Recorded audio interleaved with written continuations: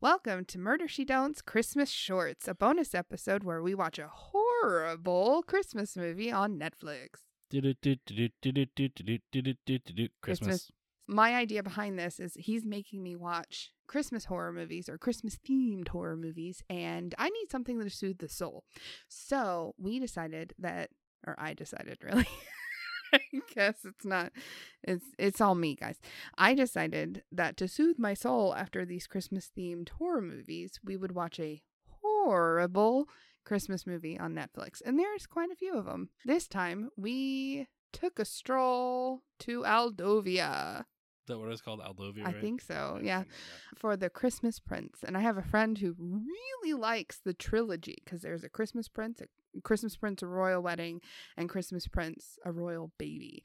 We just did the first one. We're not going to inundate you with only Christmas Prince content. So we are moving on from this. But this is the first of the trilogy. Maybe next year we'll make him watch the other Christmas Prince movies. Maybe. We're going to list the 3 most horrible things. We're not going to go over plot. We're not going to discuss anything other than the 3 top horrible aspects. Just go to the wiki, read Yeah. the summary, There you go. and don't watch the movie. Okay. So do you want to do it? You do one, I do one, you do one, I do one? Sure. Go ahead. So my number one, the first thing, I didn't know that the girl who starred in this was Rose McIver until you pointed it out later. She was on iZombie, and I loved her on that, and she's just so goddamn boring in this. Like, this is so bad. But yeah, Rose McIver is beautiful on iZombie and funny, and I didn't even recognize it was her. I was like, oh, this is just some cheap Amy Adams knockoff. And I didn't either. Like, I knew she looked familiar, and then we went to bed, and I was like, she was in iZombie. And you're like, no. Yeah. So yeah, that's the number one, the waste of Rose McIver. I'm going to end with the biggest one. Okay. So I'm trying to reorder them in my mind. My first one would have to be the fact that they created an entire country, Aldovia, where they speak English in varying British accents, yes. British accents. Like the accents and the dialects are so inconsistent throughout the entire movie. You're like, where is this? It's vaguely European, but okay. This is being made for stupid American audiences that are just like, they don't know the difference. And yes, there's suspension of disbelief of, creating a country or whatever, but put a little more thought into it next time and make sure you hire dialect coaches. I know they had a limited budget or whatever, but come on. Either do the dialects right or don't do them. Yeah, no, I honestly don't mind making up your own country. That's fine, but like there is no country here. You know what I mean? Like there's no society or anything. You just took basic English monarchy type rules and applied it to your own place. Yeah. Why not just make it England? Or like I said, I don't mind making up your own country or whatever, but you do it right. you've just taken British and sawed the name off and was Yeah. like, yes, this is Aldovian.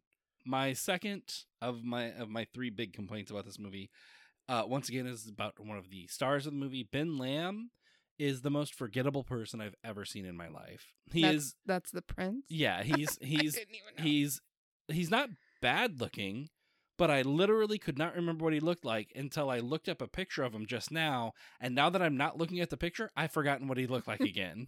Like, what are those monsters in Doctor Who? yeah, you forget they're existing. The except when- Silence, yes, right? yes, Wasn't yeah. it? Okay. He is the Silence. He is one of those. What's his name? Okay. Ben Lamb. I had to look down for his name again.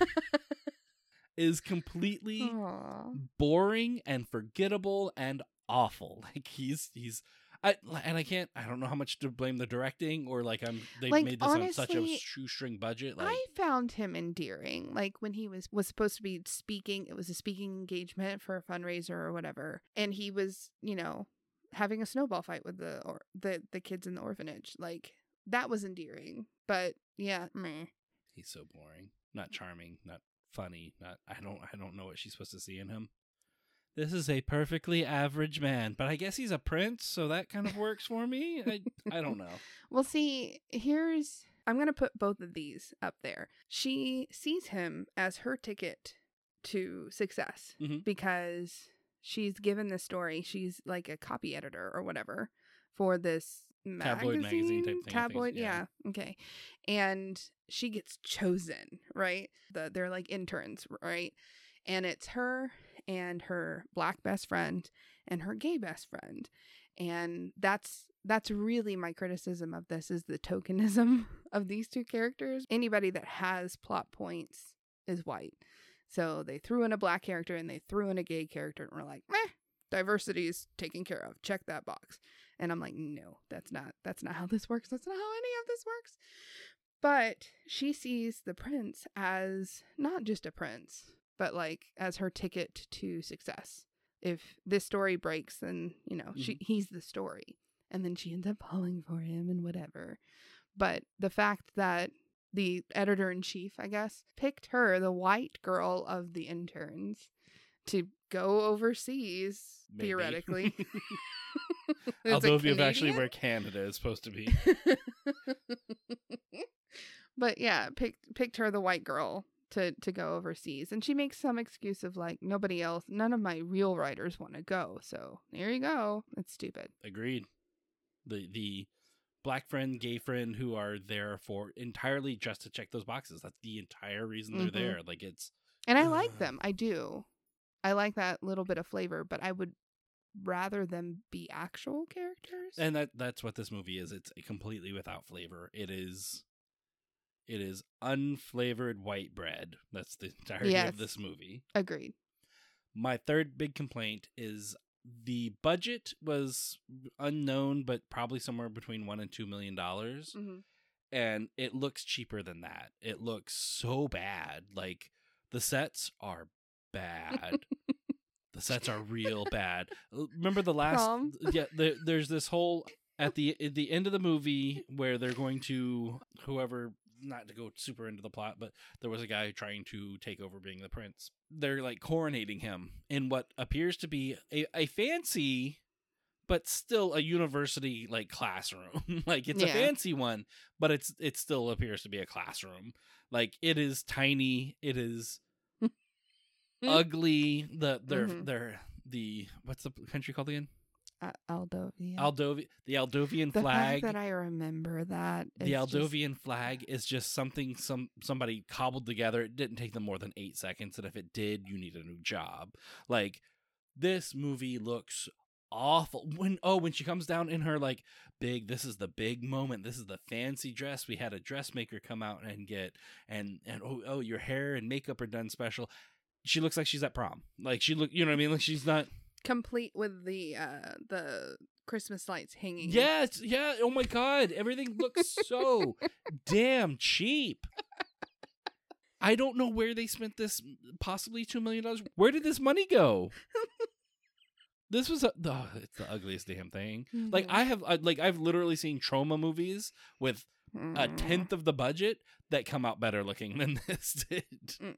I don't. Hey, at least they achieved what they're going for. It's cheap looking and it's gross, and that's that. This is supposed to be elegant. Okay, it's easier. Nice. It's easier to be cheap and gross than cheap and elegant. I think you could it's put not together impossible. an elegant, cheap. Do dress. I think they did a great job with the? No, I don't. But it is easier to achieve a trauma aesthetic than it is Aldovia. I don't know. But yeah, they need more money, or this movie sucks so bad. Better buyers or like something. It wasn't even a fun suck to watch. You know what I mean? Like sometimes movies are bad and they're fun to watch. Can I give my one? Yes. My, what is my your number last one? Okay, so big plot point, huge spoiler. Not going to get into the details, but basically the prince is adopted, and he's not. Like it's secret, right? Yeah, and Aldovian rules are like you can't be prince if you're adopted. You have to be royal blood, blah blah blah. And so the king had handcrafted this little acorn thing, and inside he made a decree that said that his adoptive son could be, whatever. And it's this big secret, and he was going to give a poem and like all of this thing, and it was a riddle that they had to figure out. And so of course iZombie Girl figures it out last minute, runs up, saves the day, takes in the decree. And I'm like, okay, like the king had died. That's why he's getting coronated. But like, he could have done that. He could have made that decree at any point in his son's life. The second that he adopted his son in secret. Could have made that decree quietly, just Mhm. like he adopted a child quietly. Like, did the queen just lock herself away for 9 months while she was quote unquote pregnant? Like, there was so many things done in secret. I think it could have been done at any point in time and nobody had to know. Or they could have just fucking told him he was adopted. Like, it's not, he was what, 20 something in this movie? Like At 26, least, yeah. 23, 26, somewhere around there. Like, when the kid turned 18, you could have had that conversation with him. And number one, the kid didn't want to be king. Mm-hmm. You know, he was like, I don't know, I might abdicate the throne. I don't know, blah, blah, blah. And then all of a sudden, because he was adopted, you don't know what you got till it's gone. You sang that song to me in the middle of it. And I was like, oh, of course. All of a sudden now he wants to be king because he is not supposed to, because he's not blood. But huge plot hole. He could have made that decree at any point in time. He didn't have to hide it away in a freaking acorn. And I'd like to point out that as soon as the acorn came out, I was like, something's hidden in there. I Yep. don't know what it is, but something Mhm. is hidden in there. And that's going to be like the big plot point or whatever. Mhm. That's going to be the thing that saves the day is that fucking stupid Oh, acorn. dude. Yeah. And that's the point Like of as soon as it showed up, we Yeah. hadn't even seen what was going on in the movie yet. Yeah, that's what these feel-good Christmas movies, Hallmark, Netflix Christmas movies are supposed to be. They're not supposed to be unpredictable. They're supposed to... This is a paint by numbers. Exactly. Oh my God. It is a paint-by-numbers movie. That's Mhm. I've never heard it described that way, but that's exactly what it is. Yep. That was our little horrible Christmas movie bonus episode. If you haven't checked out our episode this week that we published on Tuesday, Blair Witch Project, we have a secret super guest on. It's our kid. It's our son. We showed him horror movie. Yeah. We showed him horror movie. Don't send us to jail, please. It's actually really cute. You should go listen to that one.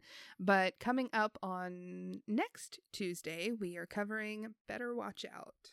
Yes, a awesome Christmas horror movie. A To be Christmas horror determined. movie. Christmas.